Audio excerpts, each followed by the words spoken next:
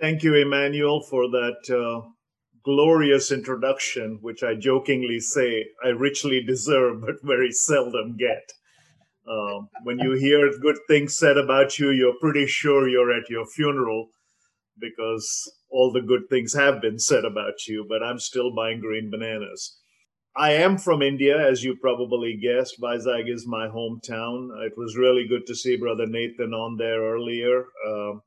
We have interacted quite well over the years. He was instrumental in getting me to CBMC's international conference in Belfast. I have also spoken for CBMC in Taiwan, in Indianapolis, in the US, getting ready to do an event for them in Omaha, Nebraska, coming up soon.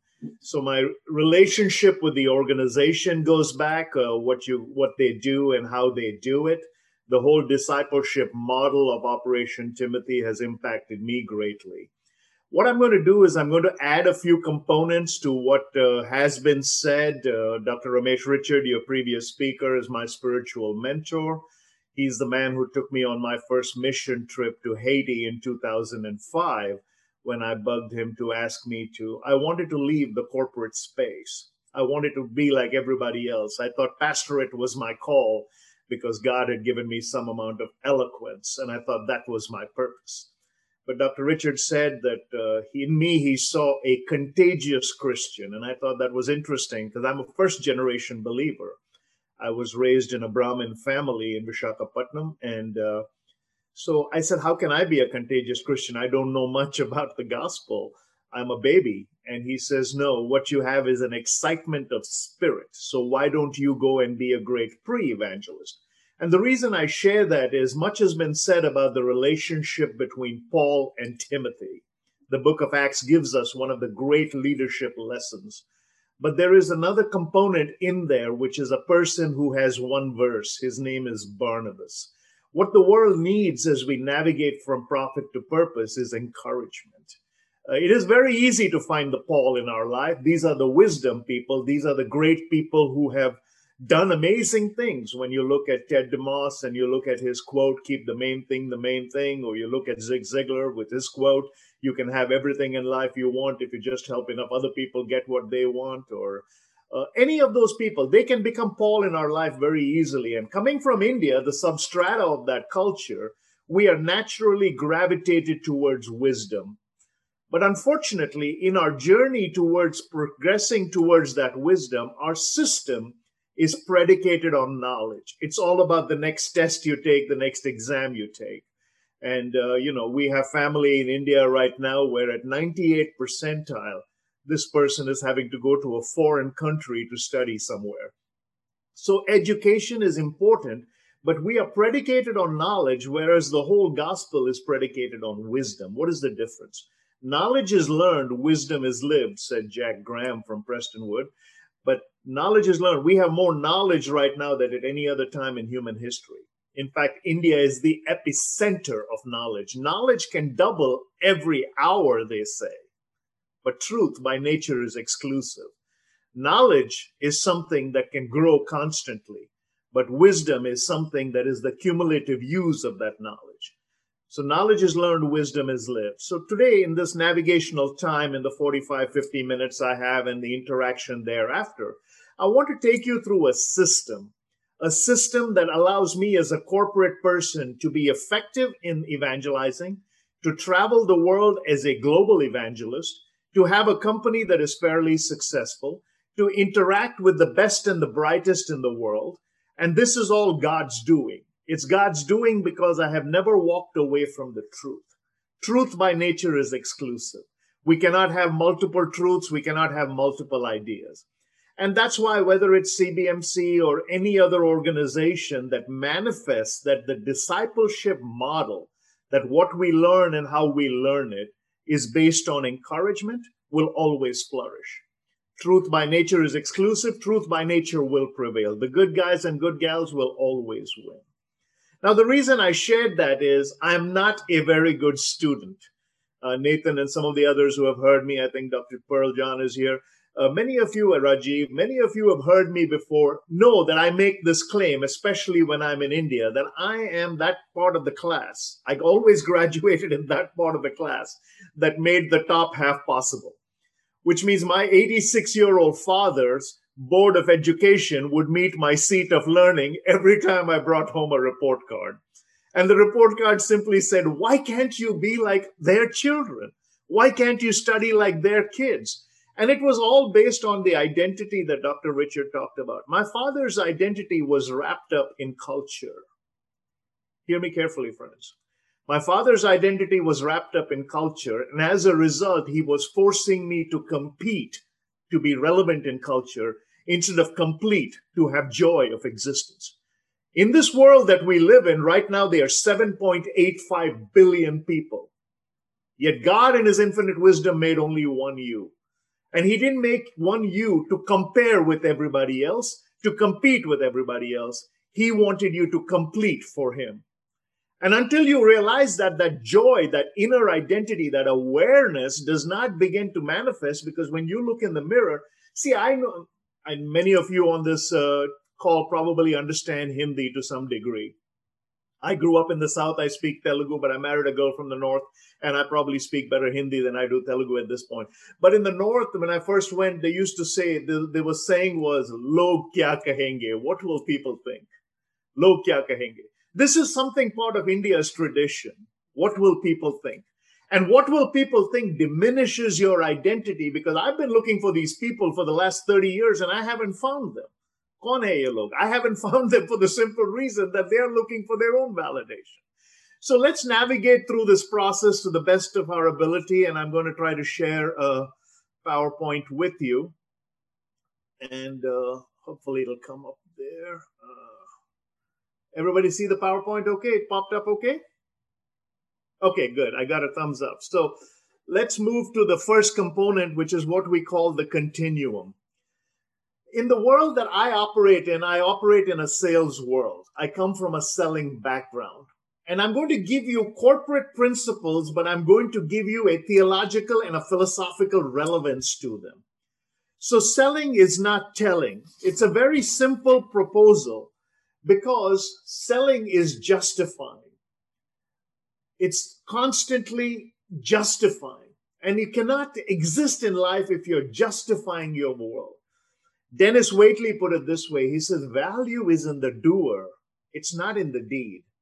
So if you're trying to offer advice to someone, if you're trying to canvas in this life, if you're trying to achieve purpose, see, when purpose is born, you get a glimpse of your potential and that passion will ensue. So when you are, and maybe I'll give you an illustration of this. When I first came, yeah. Can you just put it in full screen? Because some of us, the type is a little small. There's a small button in the below on full screen or slideshow. So sorry to interrupt you, but I thought it's better before the anecdote. Yeah, that's it. Okay. Click on that slideshow. Go full screen? It's not yet come. Is that better? No, not at all. It's got worse. Yeah, fantastic. Okay. Fantastic. Like I said, when I need technical help, I usually call someone else from India. So I'm not very technically adept. Like I said, my dad wanted me to be a doctor, but it didn't work out really well. All right. So the selling and telling component is vital. And thanks for bringing that clarification up. I didn't want people to go through the whole thing struggling. So the justification, when I first came back to India, my father would constantly ask me to not tell people what I did. I said, what do you mean? He said, your brother is an engineer. He sails the high seas. He builds ships or investigates and navigates in that world. And my dad was very proud of my brother's accomplishments. But when he would ask me what I did, I would just say that I'm a salesman. And my father would get embarrassed by that. He said, in India, selling is what you did if you were in a medical profession. Everybody had a way in which they glamorized their identity. I would get a business card that says I'm the international director of sales representation for this and that. Why don't you just call yourself a salesman? That's what you do. Till I found out in my identity that the greatest joy I had was in the ability to actually offer a good and service, which means my experience was worth something. See, without salespeople, all the world has is an excess inventory of unused ideas. So I had to be proud. But Mr. Ziegler, my mentor and hero, who actually led me to Christ, said, when you wake up in the morning and look in the mirror, your first appointment is with yourself. You have to look in the mirror, and instead of saying, mirror, mirror on the wall, do I have a prayer at all? You say, mirror, mirror on the wall, here I am, what's my call? So when I would come to India and my dad would say, why can't you tell them something, make up some title so they're impressed? I said, Dad, that's because you have bragging rights at boring parties. It doesn't fulfill the joy. Hear me carefully, my friends who are watching this. Happiness depends on happenings. It's event-based. But joy is undiluted, it's unadulterated, and it's pure. And the only way you will get to that joy is if you understand the next principle, which is the difference between refusal and rejection. See, in business, when someone refuses you, they're actually giving you permission to go learn a new skill. For example, on this particular call, when I'm done, some of you will like me, some of you will not like me. That's okay. But let's say you sent me an email saying, I came with high expectations, but you did not deliver. Your resume does not match up your output. What you're doing is you're criticizing my skill, giving me permission to go learn something new. I will never give you permission to reject me, because rejection is based on the inner circle. My family, my parents, my in-laws, my wife, my son, these are the only people who can reject me. My best friend, if you have not earned the right to be in that inner circle, so some of the people on this call are in my inner circle, I will take their advice because I have worked with them over the years and I realize, again, hear me carefully, there's a difference between a constructive critic and a destructive critic. A destructive critic only points out your faults because they are fault finders. They go through life believing that there is a reward for finding fault. A constructive critic will pare down your faults because they love you so much they want you to rise. The next component in this is no versus no. When someone says no to me, all they're saying is, I don't KNOW enough about you. Unless I believe that, I'm not going to have fun doing the things I like to do. This morning, I woke up at 4 o'clock. I prepared to come with you guys. I engaged. We did all of those things. But my desire to be part of this group made me go back, do some history. Because it was CBMC, I said, let me know more about what's going on. So if you have this fundamental difference every day, you'll move from profit to purpose. Realize people will refuse you. They can never reject you. When they say N-O, no to you, internalize that they're saying, I don't KNOW know enough about you. Get worthy information and be active. And this is a quantitative formula developed over the years, but ME over T is how you build trust. ME over T simply stands for met expectations over a period of time.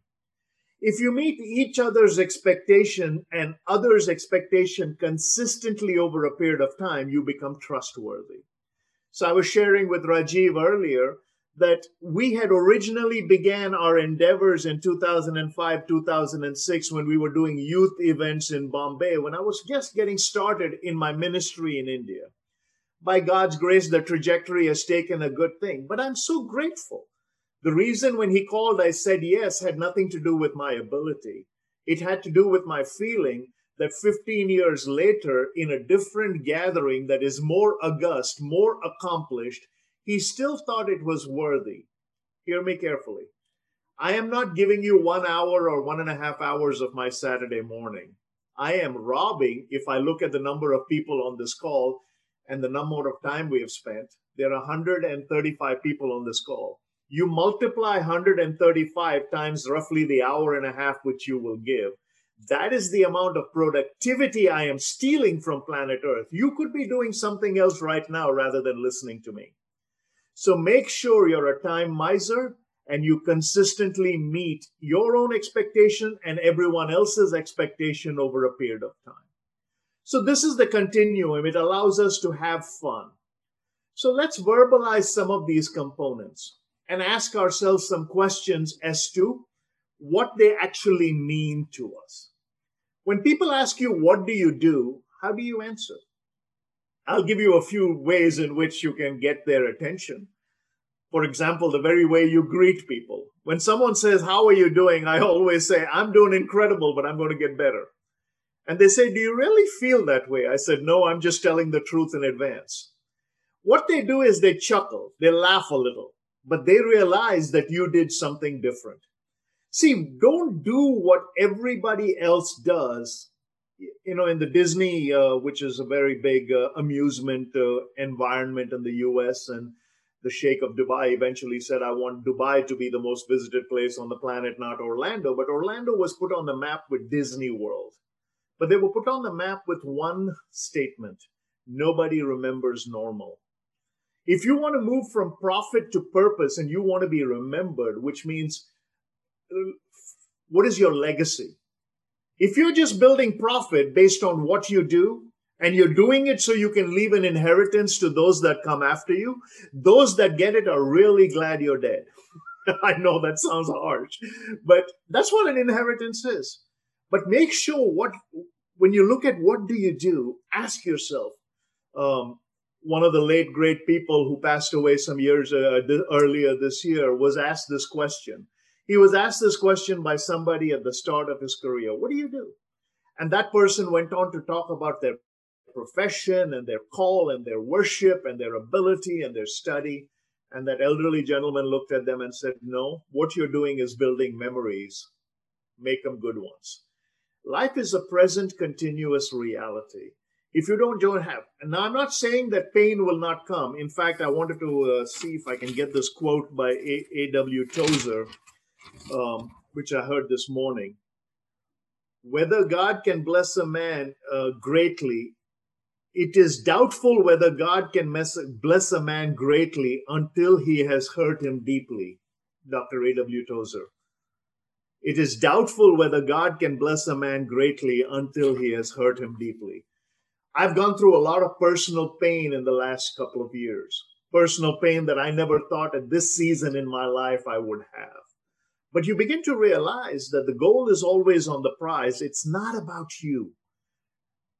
Life is not a popularity contest. The food you eat on the mountaintop will only be grown in the valley. Nothing grows on the mountaintop. When you're in the depths of despondence, begin to claim the will and the call. And suddenly you'll realize that what you do is making memories, make them good ones. Second, what do they think you do? This is the false prestige. This is the cars. This is the house. I remember speaking for a group in India. I'll leave the city out of it. I'll leave the company out of it. But a gentleman who heard me speak there had a very high position. He was the big shot there. He was the first person in his entire family who had gone to college. He had achieved something. And as a result of it, everybody who knew him realized he was a rags to riches story. The profit was there, the purpose was missing. As he was verbalizing to himself what his own role in this life was, he began to believe his press clips. Again, major point. If you don't believe your positive press, you would not have to react to your negative press. When people say great things about you, if you believe that's all about you, then when they say bad things about you, you're going to hide. Take it in stride. So when I was speaking to this guy's company, he suddenly felt convicted because that previous night, his daughter had taken one of their nice luxury cars at the age of 14 and gone on a joyride with the full intent of ending her journey. As he was in this meeting where he was the most august person because everybody thought he had accomplished something, there was an inner hurt, an inner ache, an awareness that suddenly came face to face with, hey, what they think I do is very different from what's really going on. He came to me after the meeting and he says, this has nothing to do with what you talked about. It was a secular setting. But will you be able to chat with me and my daughter if we came someplace before you left our town? The girl is 14. She came there, and this man has 4 German cars in his driveway, which means by Indian standards or even global standards, he had achieved everything. People thought he was doing the right thing. And he was. As a father, he was trying. But the girl was disillusioned. The father wanted her to go down a quantitative path so that she would be eligible for marriage. He had already determined her purpose. She wanted to be a writer. She wanted to go into psychology. She wanted to write mystery novels. And as I asked her a couple of questions, she opened up and she answered. And believe it or not, she started smiling and she started laughing. The father was curious. He looked at her and he said this. He said, "How come you never talk to me, but you talk to this complete stranger?" And I'll never forget her words, 14-year-old innocence. She says, "This uncle asked me what I want to do. You have already decided what I'm going to be." Foundational difference. What you do versus what you're going to be. And this is why I add these two components. Again, these are sales terminology, but like I said, I use a lot of my corporate training to show people the philosophy of life. I do it backwards. Features tell. When you look at the house you have, the car you drive, the car you want to drive, and all of the things, the thrills and the frills that are part of our existence, these are features. Let's say I was conducting a seminar and people said, "Tell me something about your seminar." Well, it's 2 days, feature. It goes from 8 to 5, feature. We will provide you a workbook, feature. We will charge you X amount, feature. So and so is the speaker, feature. Benefits sell. Tell me a little bit about your seminar. It will transform you from where you are to where you want to be. I'm not in the seminar business, I'm in the transformation business. When you verbalize your purpose, something miraculous begins to happen because you see a greater desire. Now, we heard very clearly about the Great Commission and the Great Commandment. We talked about the Great Commission, but the Great Commandment is love. I tell people within the confines of an evangelical setting, because if you remember the quote that was put up when I first began, it simply said this: "For 8 hours of the day, practice the skill that allows you to make a living. But for the balance of the time, invest in the will that allows you to make a life."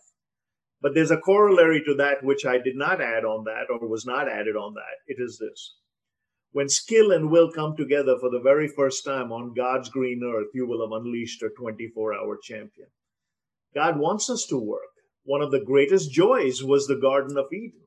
The reason they were driven out of there, they were supposed to work and have that continuity. Work is a privilege. Many parables dealt with work. But most of our work cannot be about the trappings we accomplish. It must be why we do it, not how we do it. Why do we work? Dignity, discipline. But this does not begin with just verbalizing to others. You need to verbalize it to yourself as well. All right? So now let's navigate a little further. I want to give you some principles. If you guys are enjoying this, just say something in the chat so it pops up and I know it, and then keep your questions ready. I've got another 20 odd minutes and then we'll navigate from there. I want to talk about a few things. One is called process and transaction. As Brother Emmanuel pointed out, I prepare notes every morning. I run a blank copy of my PowerPoint and I write my notes. So pardon me if I have to. I still like to old-fashioned write notes. I've done this presentation before, but process and transaction. One is long-term and one is short-term. My mentor, Mr. Ziegler, I went and asked him, I said, "Can I do what you're doing? Can I go from a telemarketer to being a corporate speaker? Can I speak on those large platforms that you're speaking on where I'm just in the back of the room selling books and tapes?" What was I asking for? I was asking for a new identity that was based on the expectation of where I wanted to be. He gave me a blank sheet of paper. He said, "Sign it." I said, "Sign a blank sheet of paper, there's nothing on it." He said, "Yeah, I want to see how serious you are." So I signed the blank sheet of paper. On top of that, he wrote, "Today, I, Krish Dunham, commit to being a 10-year overnight success." Now, I was always taught the short game. You study this, you get into this college, you get into this college, you get this job, you get this job, you get this opportunity, then you get married, then you have kids, then you buy a house. And it was all, the progression was linear, it was quantitative, and it was laid out. It was a process. And then along the process would be many transactions that would take place. They would tell you who to marry, or if you were foolish enough and you decided that you wanted to try it on your own, whatever the reason. These are process and transaction, life's principles. And here comes a man and gives me a different process. The first thing is he changes. And I said, I can't sign a blank piece of paper. First reaction. And he says, I can't help you if you do not give me permission to challenge every assumption you've ever held dear. I said, what are you talking about? He said, you come with a cultural assumption. You're from a different country. You've chosen a different country. You've chosen a mentor from a different country. You were born a different way. I was raised a different way. But if you want me to mentor you, I have to have permission to challenge every assumption. And the first assumption is you don't need to know the end of the process while still in the middle of the process. Wow, what a light bulb moment. You don't need to know the end of the process while still in the middle of the process. Well, that's how I was raised. My entire life had been mapped out for me. One will be an engineer, the other will be a doctor. Now, the only two things I don't like, blood and sick people. I'll have motivated you. You'd still die. I'd have made a horrible doctor. I remember when my dad put me at the medical entrance test, I ran out of the other room. I didn't want to give the test. I didn't want to be a doctor. But here's the beauty of how God works. Many years later, my dad came to America, where I'd been invited by a major pharmaceutical company to speak to a group of doctors in Lufkin, Texas. And my father came with me to that event. And at the end of the event, he saw people asking me questions. There was a surgeon at that event who was making a lot of money. This man had demolished two houses and built one 10,000-foot house. But he had alcohol on his breath. He came to me and he says, I would do anything to have your joy for an hour. And my dad heard that interaction. Here was an esteemed man. My dad wanted me to be like him. But this man was saying, I have come up short. Can I have your joy? That was the night my father, for the very first time in his life, put his hand on my knee as we drove back to Dallas and said, son, there are a lot of doctors. There are a lot of engineers. I want you to fulfill your purpose and be a messenger of hope. You know, when my father met Mr. Ziegler for the first time, he said this. He says, thank you for challenging the assumptions of my son. We are parents and we wanted the best for him. We watered and fertilized him and wanted him to become a big tree. We wanted him to be a big tree and we wanted him to be a mighty oak. But he says, we never thought that we would meet a gardener who would change what he bloomed into. We never thought. And I remember Mr. Ziegler saying, I really love your father's words, son. Why don't you go be that gardener for other people? And that's what I want you to know. Problem solving is the difference. We have a lot of people with a lot of problems. In fact, most people with a problem, Carl Menninger from the Menninger Clinic in Topeka, Kansas said, when you feel the weight of the world on you and you feel that nervous breakdown coming on, find someone with a bigger problem than yours and get involved in solving their problem. One other person put it this way. Most people with a problem don't want a solution. They want to tell you, and you about it. And if the fourth person messes up and solves the problem, they can't tell the same people again. Most people like the attention with having a problem when you look at things. So the benefit they receive is the reason. People always ask me, why do you do what you do? And I say, email. They say, what do you mean? I said, 5, 7, 10 years down the road, I get an email from someone. Recently, I was on a podcast with a gentleman from Chennai who has got now a doctorate, I think, and he's quite very well established in his field. But he reached out to me and he says, you may not know me. I said, what are you talking about? He says, you came to the institute where I was a first-year student studying engineering, and you spoke. That was the day I decided I want to do what you do and make a difference. I just want to thank you. His podcast is more successful than my own. His own personal net worth is probably much greater than my own. I had an opportunity when I started a scholarship for a seminary at a seminary for Mr. Ziegler in Chennai. When a young man came up to me and he had a small box in his hand that had In India, when you go to the sweet store or the savory store, they'll wrap the box in newspaper, and the oil from the goodies within kind of seeps into the newspaper. And when they bring that to you, you kind of know what's in it, but you don't know because you have to open the box, but you know it's got oil in it. And of course, if you're from the South and you've received Pulareddy sweets, that way the ghee seeps out and you can smell it in the heat. It was a lot of, I was looking with anticipation of what this guy had brought me in that little box. But before he did that, he touched my feet and I grabbed him and I said, why are you doing this? He said, sir, 7 years ago, when the call centers came to my small town in Andhra Pradesh, someone said, he said, I was the breadwinner in my family, but I didn't even speak marginal English. I didn't know what to do. And someone started asking me to go watch your YouTube clip saying, you came from this same area and you teach communication. Sir, I have watched your videos and I've listened to your audios. And as a result of that, I have a job in this call center speaking English a little better than when I started. I said, thank you for that story. I love his comment though. He said, sir, if you ever have to cancel a presentation because you don't know, you can't be there, don't cancel. Send my name. I know all your messages by heart, and I actually can do your jokes and I can do your inflection, and I actually sound like you. What a compliment. But here's the principle. Remember when we started, we said you can have everything in life you want if you just help enough other people get what they want. That has to be a philosophy. It cannot be a tactic. You have to do for them because of the benefit they receive, and that's the reason. You cannot do for them because you will get something in return. And what will be versus what is. This is what we call future skill attitude. If you want true purpose in your life, don't worry about what is. The good book says tomorrow will come with its own set of problems. Tomorrow will come with its own set of problems. Don't worry about it. Worry about today. All right?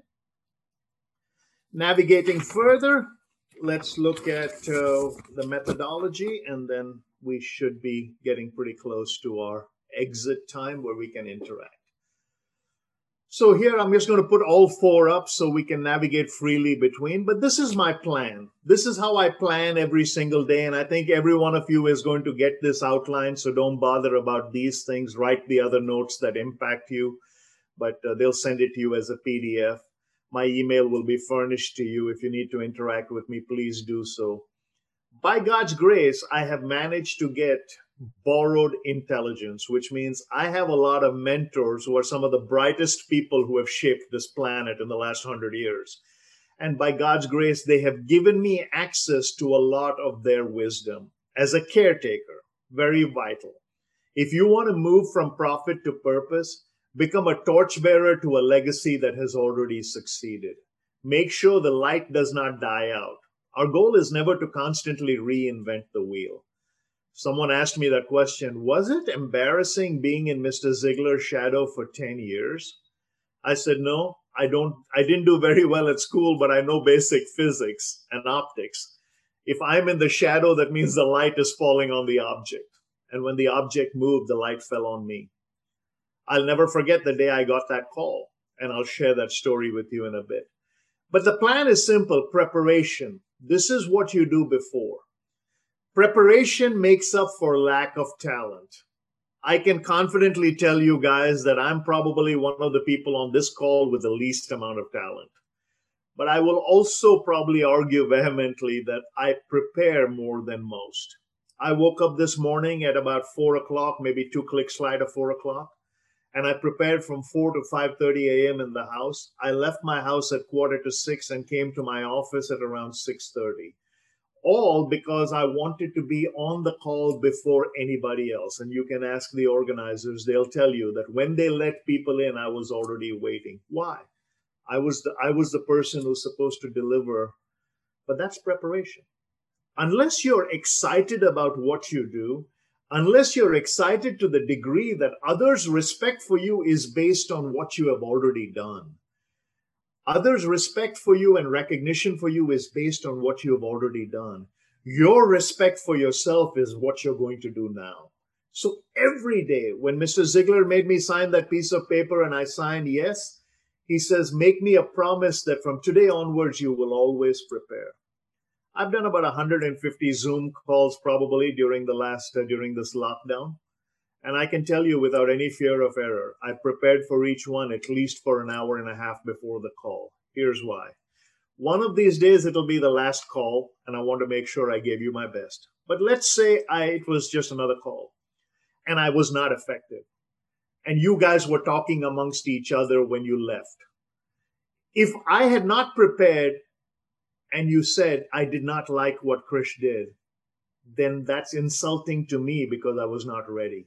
But if I have prepared and you didn't like what I did, then that's just saying you were not good enough, which gives me permission for next thing. Learning is constant. You have always got to be learning. Don't just be on the go, be on the grow. Answering throughout. This is reevaluation. How do you rate? How responsible are you? How approachable are you? How tangible are you? How effective are you? You have to answer these questions throughout. So when this COVID lockdown began, I was in the country of Albania. On the flight back from London to Dallas, I was thinking, I kept hearing these words, we are in for a new normal. And I said, if I want to be in the effective zone, then I have to now change my vocabulary. So the first thing I did was I wrote on a sheet of paper, never say new normal. Beneath it, I wrote, instead say old excellence now with a new and improved opportunity. Old excellence now with a new and improved opportunity. I wrote an article called Virtue in Virtual, which was posted on LinkedIn. But the reason for that is just that. If I want to be excellent in what they're calling a new way of life, I still want to be effective, which means as well, if I woke up at 5 o'clock before, I have to wake up at 4 o'clock now. Remember, we're talking about from profit to purpose. You can always make money, folks. That's skill. Even our Lord, by tradition, would have had to go in Joseph's workshop at the age of 15. Ed Silvoso wrote a book called Anointed for Business. In that, he said something very profound. He said that the word ascribed, the Greek word ascribed to Jesus was tekton, which means skilled carpenter. If he goes according to Jewish tradition at the age of 15 and his ministry doesn't begin till the age of 30, from the age of 15 to 30, he probably made something with his hands, made some benches, made some chairs, made some stuff with wood. He was a carpenter. The only difference is anytime he picked up a nail, he knew what it meant. But you have to answer yourself throughout. What am I doing here? What is my call? If you're looking at what you do in life as a job, one person said, a job is where the door is locked from the inside. You can open it and do another job. A calling, the door is locked from the outside, which means we are in this now for a purpose. Sybil Stanton said, discipline is not on your back needling you with imperatives. It's at your side encouraging you with incentives. To which I added, the day you make yourself a slave to discipline, the world will become your oyster. Your awareness will begin to change. And the N stands for the next steps. What do you want to do now? I was asked this on a call day before yesterday. What is going to be your story? And I'll go back to the story I told you I would share. In about the year 2005 or 6, Mr. Ziglar was reaching the zenith of his career. He was at the height of his popularity. Shortly after that, the Alzheimer's came in. But I had done a program with him at the Georgia Dome, big football stadium. There were going to be 35,000 people in attendance. Former President Jimmy Carter was on the program. Rudy Giuliani was on the program. Former Secretary of State Colin Powell was on the program. This was the who's who, creme de la creme. I did 150 of those events by God's grace, but this was the biggest crowd I'd ever spoken to. That day, Mr. Ziglar decided that he wouldn't fly off early or catch up with me later like we were doing. Both of us were busy. He says, today I'm going to wait for my boy. He has arrived. So the limo was waiting. I finished my seminar. I finished speaking. He had heard me speak. He was quite happy. I went into the car and I embraced him. This is my hero. I had finally achieved my dream. I was the little immigrant kid who came here with $9 in my pocket. I just spoke to 35,000 people at the Georgia Dome in Atlanta, and I got a standing ovation. I was completely emotionally a wreck. I hugged him profusely and I started to cry. Could see the light. I said, "Sir, how can I ever thank you for what you have done for me?" And I'll never forget the next steps he gave me. He said, "Son, all I did was open one door, but I trained you so well you ran in looking for light switches. Now go spend the rest of your life flipping other people's light switches." What a profound commandment. Make disciples, flip light switches. But we got to do it with love. We went back to the commission and the commandment. Let's look at that profoundly. The commission is to make disciples of all, and that's why we participate in endeavors and we want to learn how to do that. And that's effective. That's our calling. But we're also called to love, the greatest commandment. Love the Lord your God with all your heart, soul, and mind, and love your neighbor as yourself. I jokingly tell people, if you go out and just evangelize to them and don't love them, you're irritating. If you just love them and don't evangelize to them, you're a nonprofit. We have to put both feet on parallel rails. And as a result, we'll realize why both those edicts work. So prepare, learn, answer, and next steps. So here are some common mistakes we make, and this should bring us pretty close. But we introduce irrelevant features in our life. Again, I'm using corporate talk because God knows we can get enough theology around this, but I just want to introduce normal conversation. What are irrelevant features that we introduce? One of the things I tell people is that when you go through life, you will either be mocked for what you believe, you will be rocked because you will believe. You'll be locked out for having believed. You will be blocked because they don't want to believe.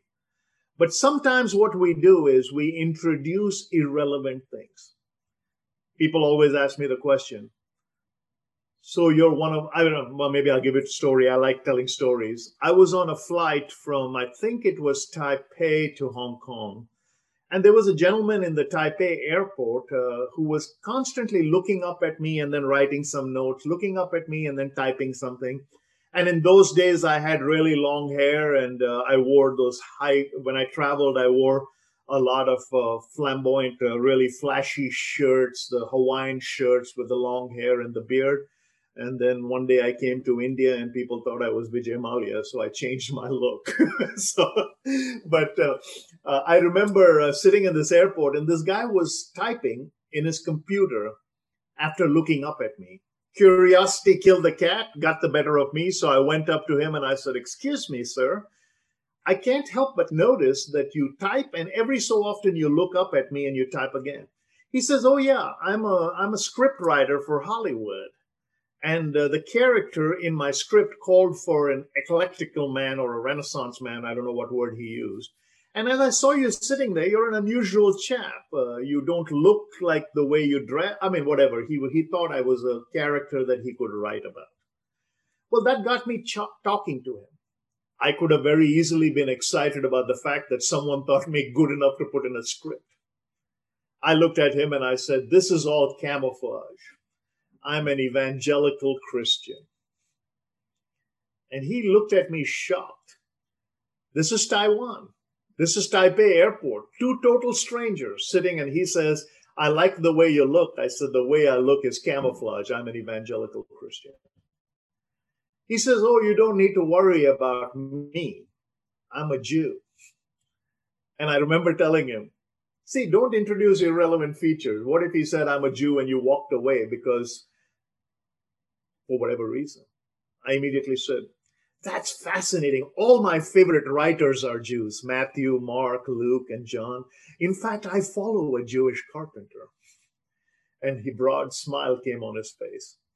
I said, "If you don't mind, at least we can engage each other. It'll make the time pass quicker." He said, "Fine." The flight from there to Hong Kong, maybe under 2 hours. While we got on the flight, he looked at some of my adornment, my cross and my Hebrew on my whatever. And he says, "Tell me something. Why do you have a desire to be accessorized?" I said, "Well, that's just a symbol to me. But it's not. I want to ask you a question since you asked me one. He said, what's your question? I said, why would an Indian immigrant to the United States, raised in a different worldview, now following Jesus, be more concerned about Israel than you are? And nobody had ever asked him that question before. He said, why? I said, because whether we may believe different things, but what I believe tells me that when there is a second coming, my king will rule over Jerusalem, and I have a vested interest that it is still there. He said, I love your style. It's simple, it's non-threatening. Here's why. I've always decided that introducing irrelevant features doesn't matter. John Lennox, the great Christian apologist who's a scientist with 3 PhDs in mathematics, said, the good news is only good news if people think their lives are bad.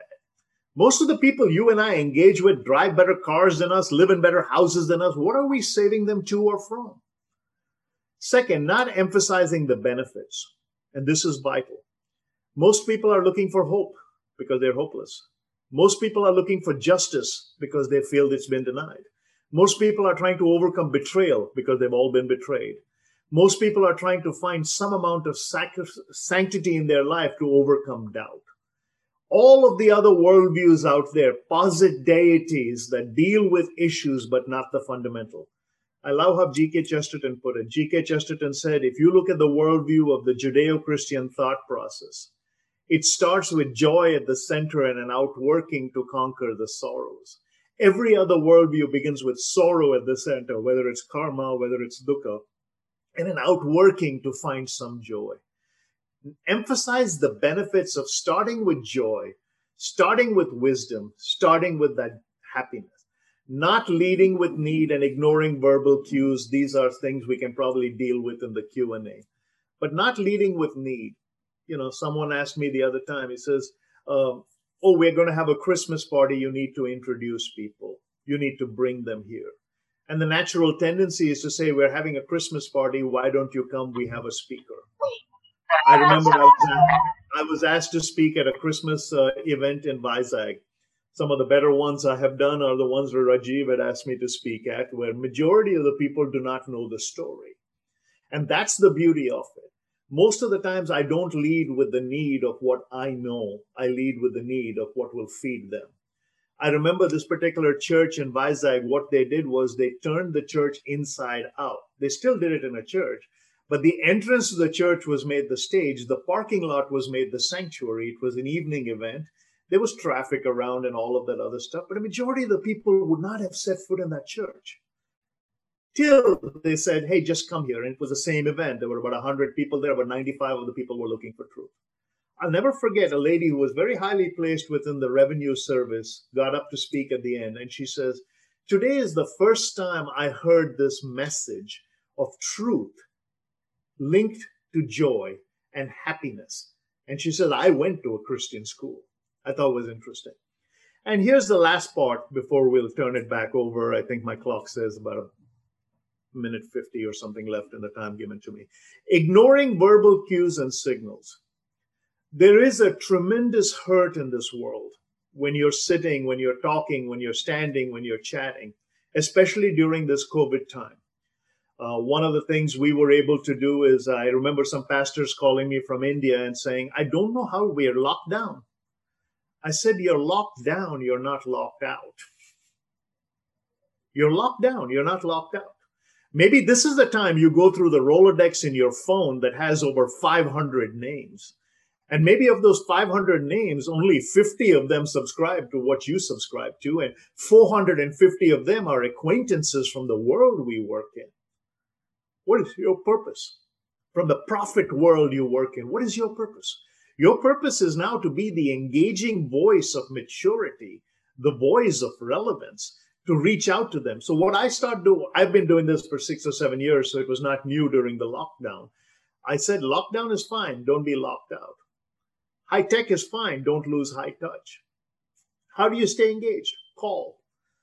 In the US, when this lockdown began, the technology companies increased the amount of data they were going to give to people because they felt that people would be streaming. They wanted to increase the amount of data that people had access to so that they could stay connected. They were surprised when the amount of call volume increased and the amount of voice data was more than used, because people were now answering calls from people they would have never taken the call from before because they were sitting there idle. Ignore all the verbal cues and signals and start go use that Disney example. Nobody remembers normal. Just pick up the phone and call someone who does not subscribe to what you subscribe to and say, hey, I was just thinking of you. We were praying as a family for you. So I just want to make sure that everything is okay with you. I think, let me just close this off. All right. Okay, so that was my time. I just want to make sure I respect that. And this is the last quote I usually have on. I mean, I have something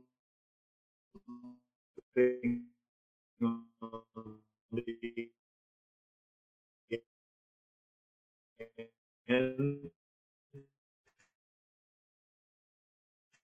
school and believe in Billy Graham. So,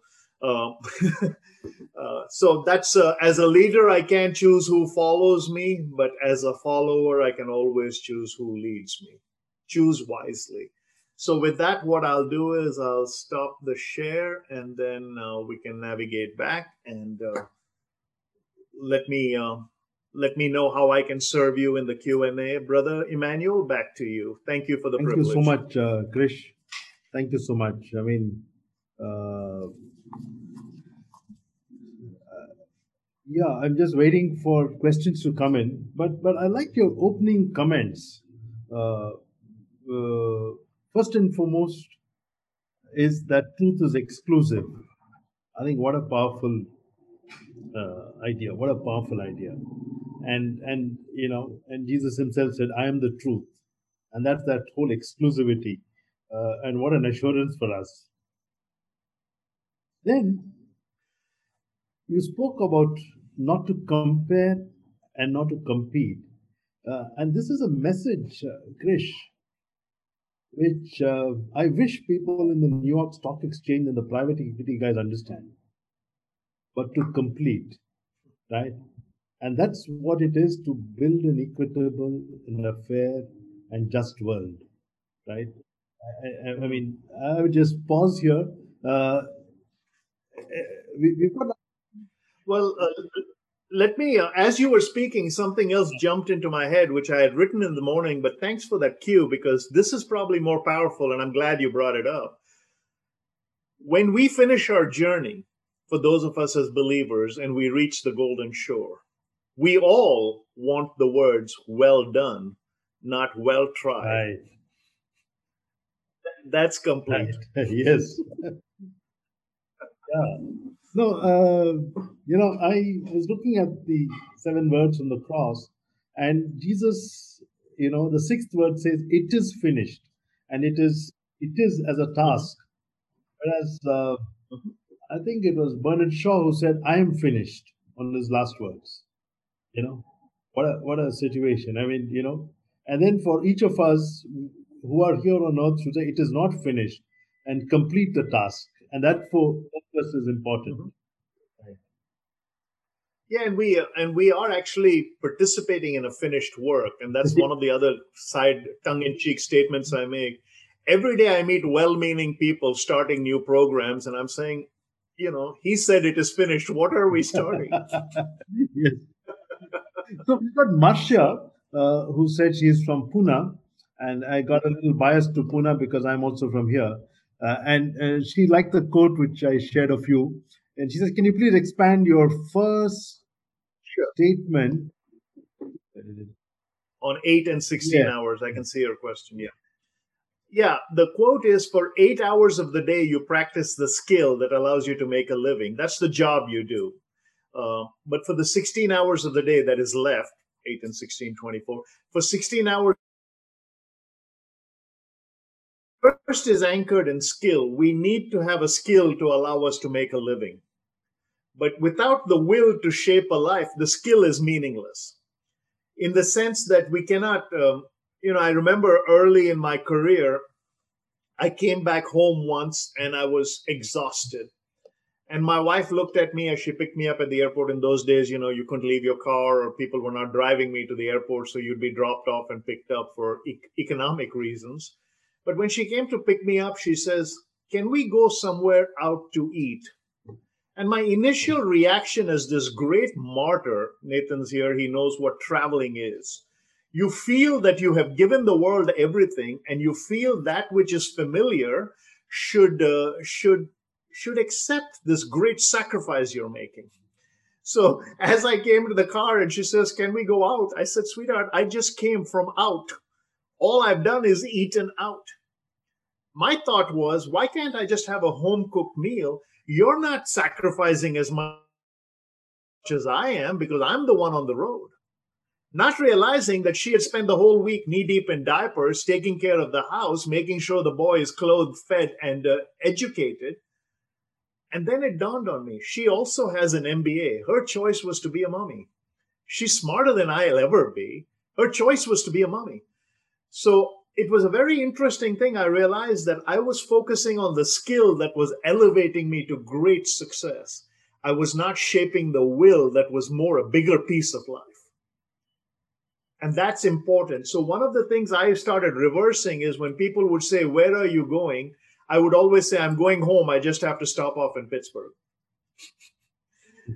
Then home becomes the source of thing. And then I'm not traveling to, I'm traveling from.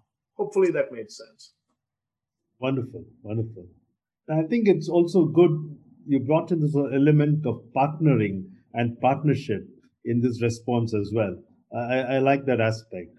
That's wonderful. So here's Bharti Naidu who's asking, please emphasize in refusal and rejection the insight of inner circle, as many may feel refused, but is interpreted as rejection. A fantastic question, Bharti. Yeah, thanks for that question, Bharti.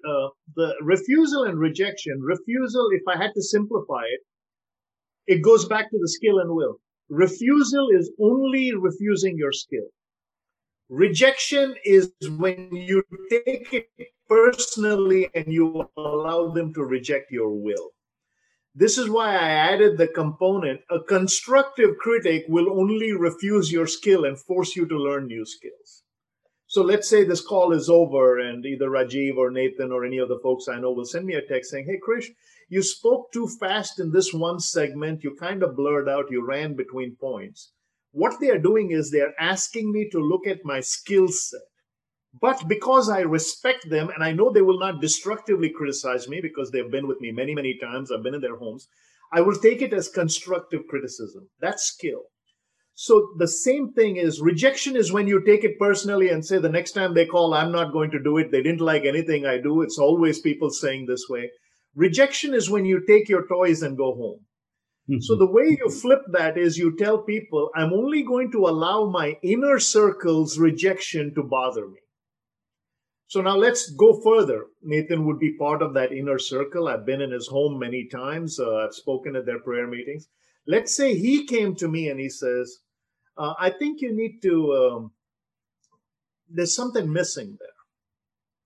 Now that I would take personally, but I would also take it as valid from a constructive critic. So rejection is always personal. Rejection forces you to change maybe I'll add a different dimension to it. You can always change a condition by changing your skill. You can only change your will by changing your conviction.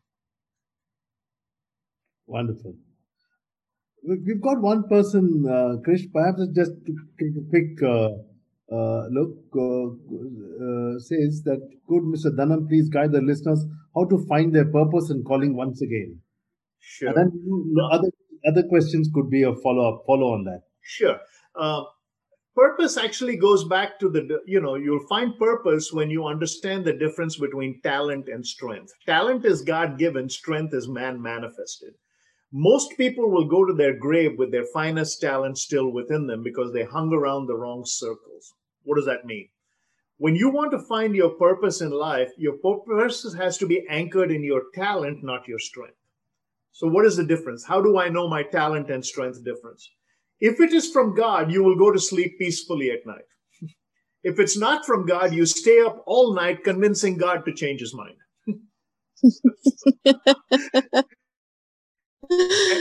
And that doesn't work. So sometimes what happens is you have to realize, what is your God-given talent? Now, here's another thing. When you know the talent is from God and you have slept peacefully, that's when the discomfort begins. Success, and I'm going to give you a long definition. You can probably find it online somewhere, but success is not who you are in relation to others doing what you do. Success is not who you are in relation to others doing what you do. Success is going to where you think success is and hoping you get sucked in by sheer centripetal force, which means when I wanted to be a communicator, which I believed was my talent, but I had it. I was a debater in India, and everybody said, you have the gift of the gab. I went in for jobs trying to get into advertising. They said, no, you'd make a great salesman. What were they saying? You talk a good game. So if I talk a good game and want to make a living, will I hang around with people who talk a good game and want to make a living? Or do I go to people who are already talking as a game and making a good living? So I went to where Mr. Ziegler was, and I decided that I would be on the outside, hoping I'd get sucked in. First generation immigrant with thick accent and all of the other issues that go here, and everybody here is a doctor or an engineer, and I'm a lowly salesperson, standing next to a person who was making $75,000 an hour for an hour talk. Man had written 29 books, never went to college. So my stereotype is busted. Here's a guy who never went to college, making more money than the law allows, perfecting the craft that I want to do. So you stand there for that 10 years. And one day he rings and says, son, I can't make this engagement. I told the owners that I'm going to send you because I've raised you for 10 years. This is your moment. So that's success. Success is that belief that you have the talent, but you're going to go to where it's going to be challenged.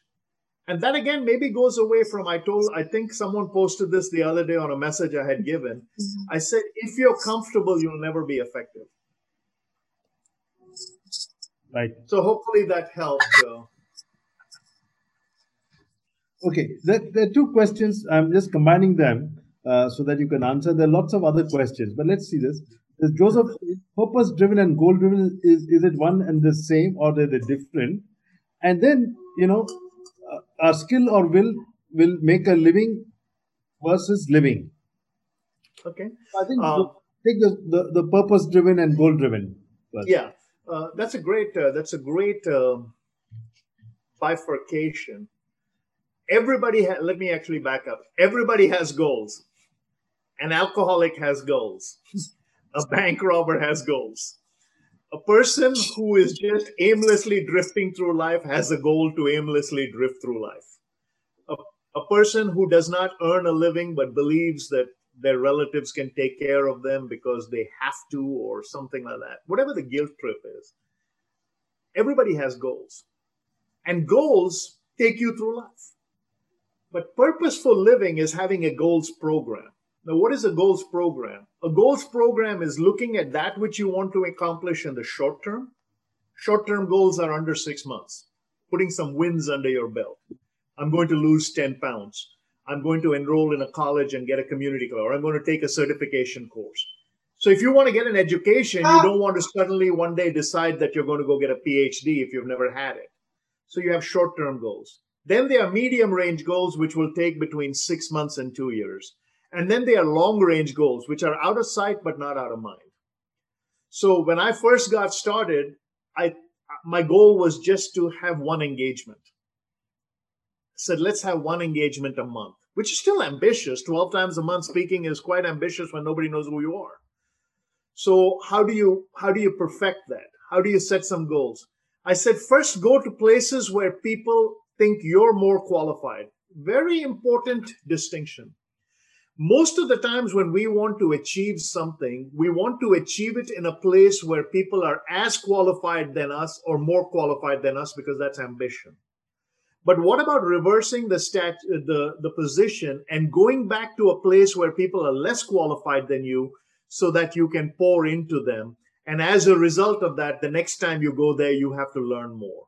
So I started a Toastmasters club in a prison in Mansfield, Texas, and drove one way 60 miles every 6 weeks to talk to inmates in a prison. Why? They have a seventh grade education.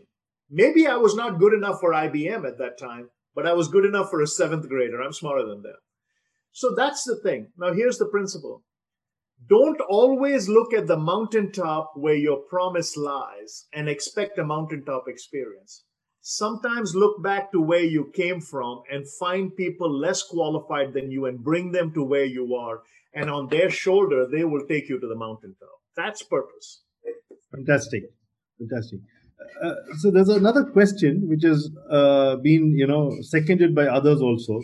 And coincidentally, this is from a person from Vizag, Nicodemus Samuel.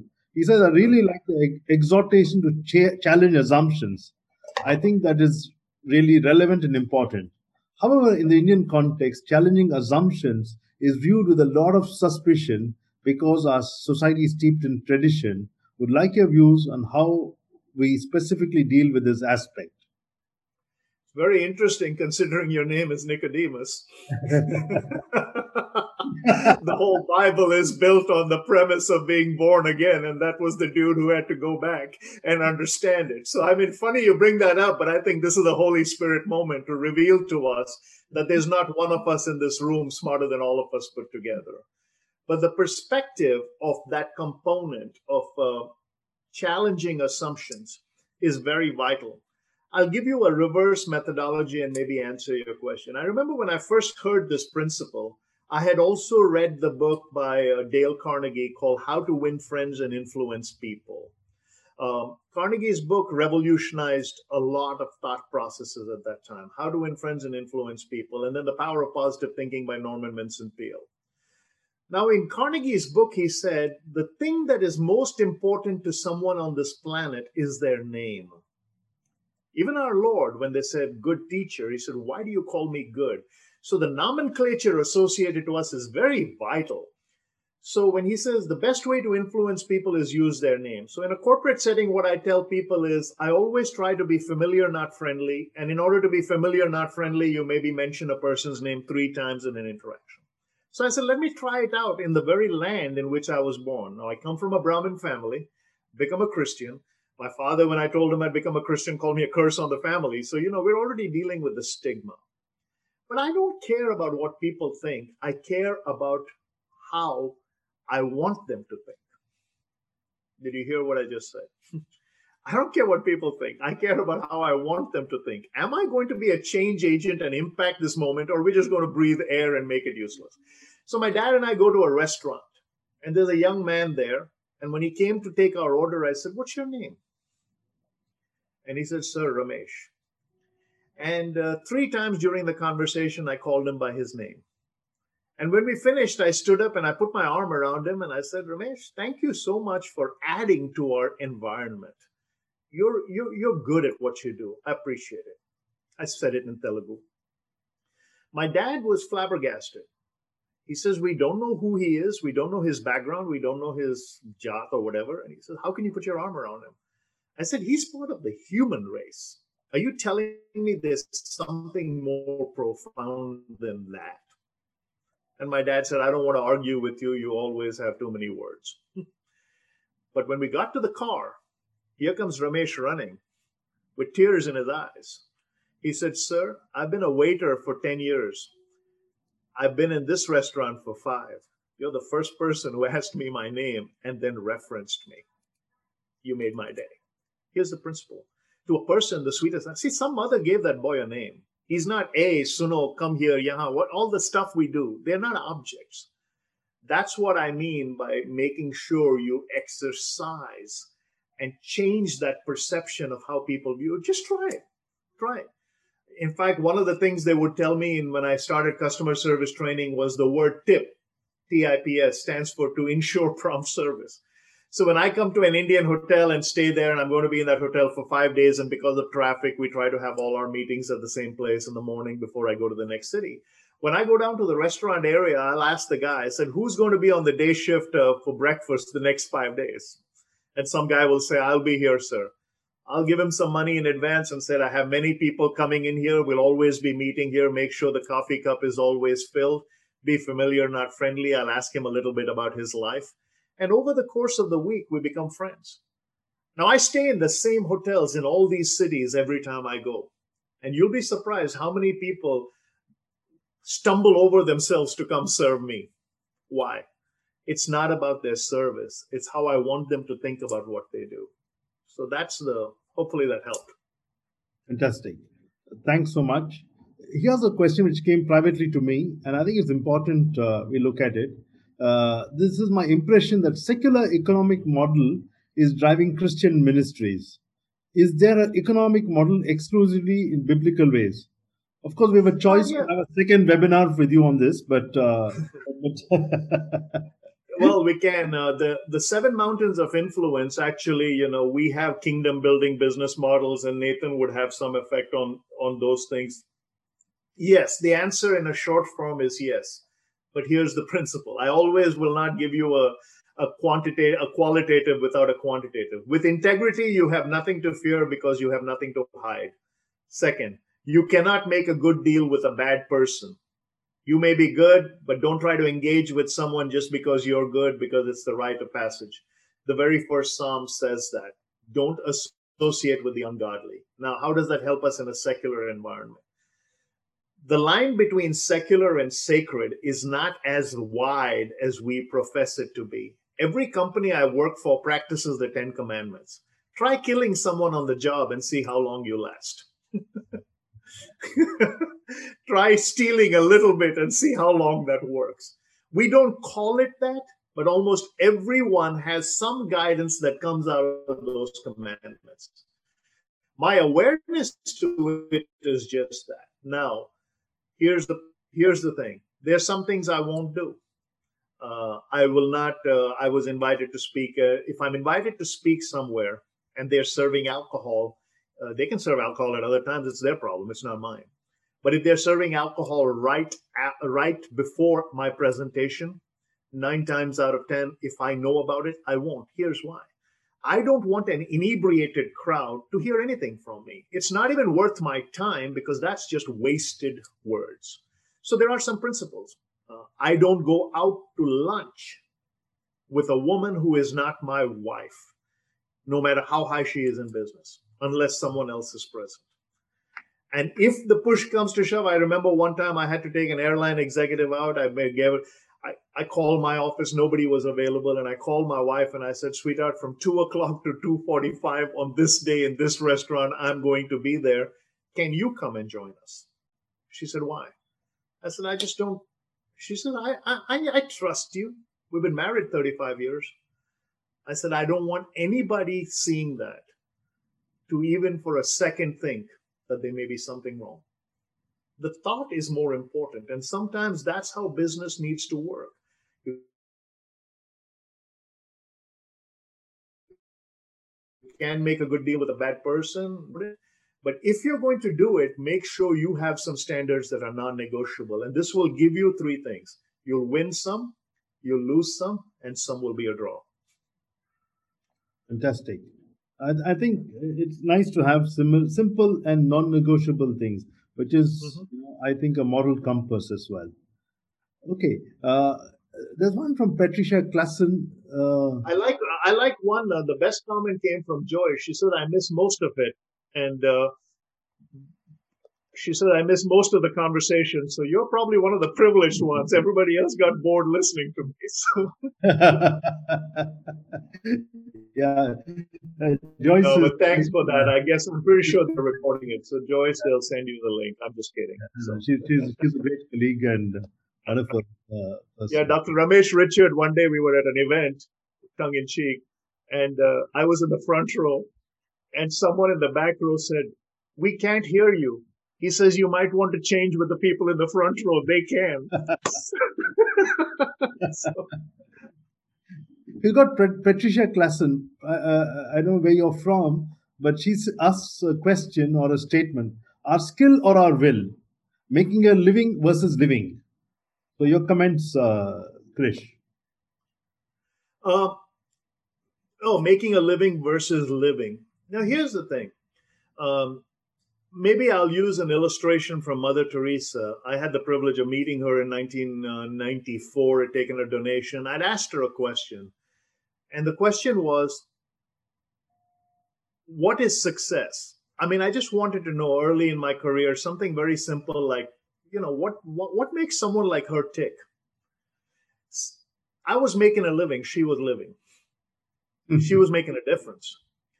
Now, the difference is what she said. She says, unless you know how much is enough, no matter what you get, it'll never be enough. Billy Graham decided how much that money was he would get from when he was in Minneapolis, and that's the same amount they gave him throughout. Now, a lot of his needs were taken care of as he got older, but that's how Billy Graham was voted one of the top 10 most influential people in the world for 50 consecutive years. Others have made the list every so often, but to do it for 50 consecutive years, to be in the top 10 most admired people in the world, means he was living. Living is non-negotiable. Living is when you don't think life is a popularity contest. Living is when you realize that other people can tell you what you can or cannot be, but only you can fulfill it. That's what Eleanor Roosevelt said. So I think and Karl Barth put it this way, none of us can go back and make a brand new beginning, but all of us can start now and make a fantastic ending. Yeah. None of us know how much life we have left, but all of us can decide how much living we want to do in that life. Thank you, Krish. I think we take this to be more as the last question.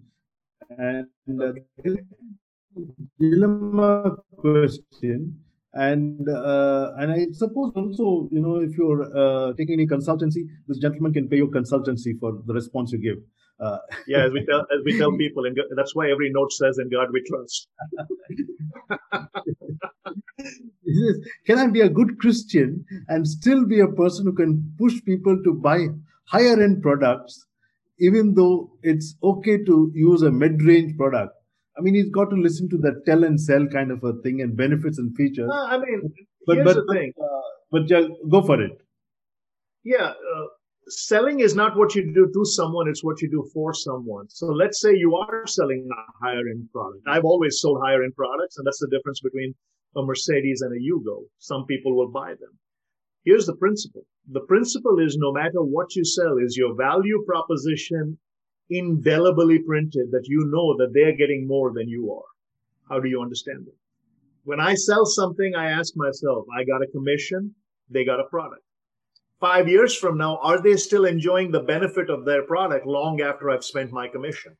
Which means, did they get the better deal? They can buy something less. That's their privilege. It's their prerogative. But if you're selling an airplane and you're wondering if they can get by in a car, of course they can get by in a car, but you're in the airplane business.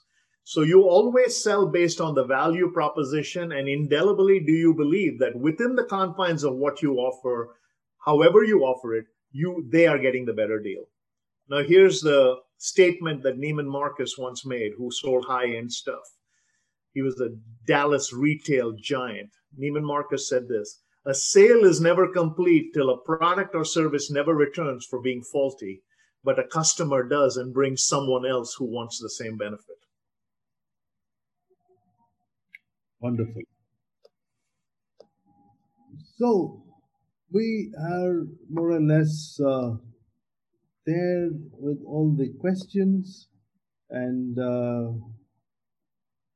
maybe a last question is from my side. What keeps you ticking and what keeps you going, Krish? Invitations. One day they'll stop. One day someone will say, hey, you know what? We've got a younger guy. He just went to America and he went with $6 in his pocket. Here's how I learned this thing. I have a friend by the name of John Foppe. John was born without arms. He has one thumb on his shoulder that can hold an envelope. I asked John, I said, what keeps you motivated? You don't have arms and you're so excited about life. He wrote a book called Armed with Hope. He recorded a series called Stepping into Life. He drives a car with his feet. He's an award-winning painter. Brilliant guy. Wears his wedding ring on his toe. Got a beautiful child. I said, John, what keeps you ticking? He says, one day someone will come along without arms and legs and the world will forget me. And sure enough, Nick Wojcik came along and Nick Wojcik doesn't have arms and legs. And John had to find something else to do, because what happens is there'll always be someone better that God has prepared for that moment. But till he does, one day he'll call me home Until he does, I want to live my life with the principle that when I get to the other side and he says, "What did you do with my name?" I said, "I gave it away." Let's take a last question. I think I missed this. It's a good one. And still, audience is all here. Marcia asks, so how do you mix evangelism with being a speaker of transformation? This could be our last question. Sure. For me, evangelism is part of who I am. But for many years, my business card said corporate evangelist business philosopher. Everybody wants ethos. Everybody wants pathos. Everybody wants logos. Logos is the power of words, pathos, the relationship, ethos, the ethics that govern us. Mr. Ziglar put it this way. He said, everybody in this world is looking for the same 8 things: to be happy, to be healthy, to be reasonably prosperous, to have friends, security, peace of mind, good family relationships, and hope. Now, I challenge you to find something, and you can go online and type in Mr. Zig Ziglar's 8 from See You at the Top, happy, healthy, whatever. He says that if everybody wants the same thing wherever they are on planet Earth, and the only place you can find all 8 is in Holy Writ. Every other worldview will give you 1 or 2, but none will give you all. Ravi used to put it this way. He says, origin, morality, purpose, destiny. What am I doing? How well am I doing it? Is there a right and a wrong? Where am I going? Now, competing worldviews will offer you some of that, but the totality of what humanity wants is only offered in the good news. And so when you come at it from a philosophical nature and not an evangelical or a theological nature, which is the goal is not just directly to get to you need Christ, but the way of his life, the way of understanding betrayal, the way of all of those things, the philosophical thing, it no longer is evangelism. You are a moral philosopher sharing your faith and defending it with right criteria. So that's how I do it.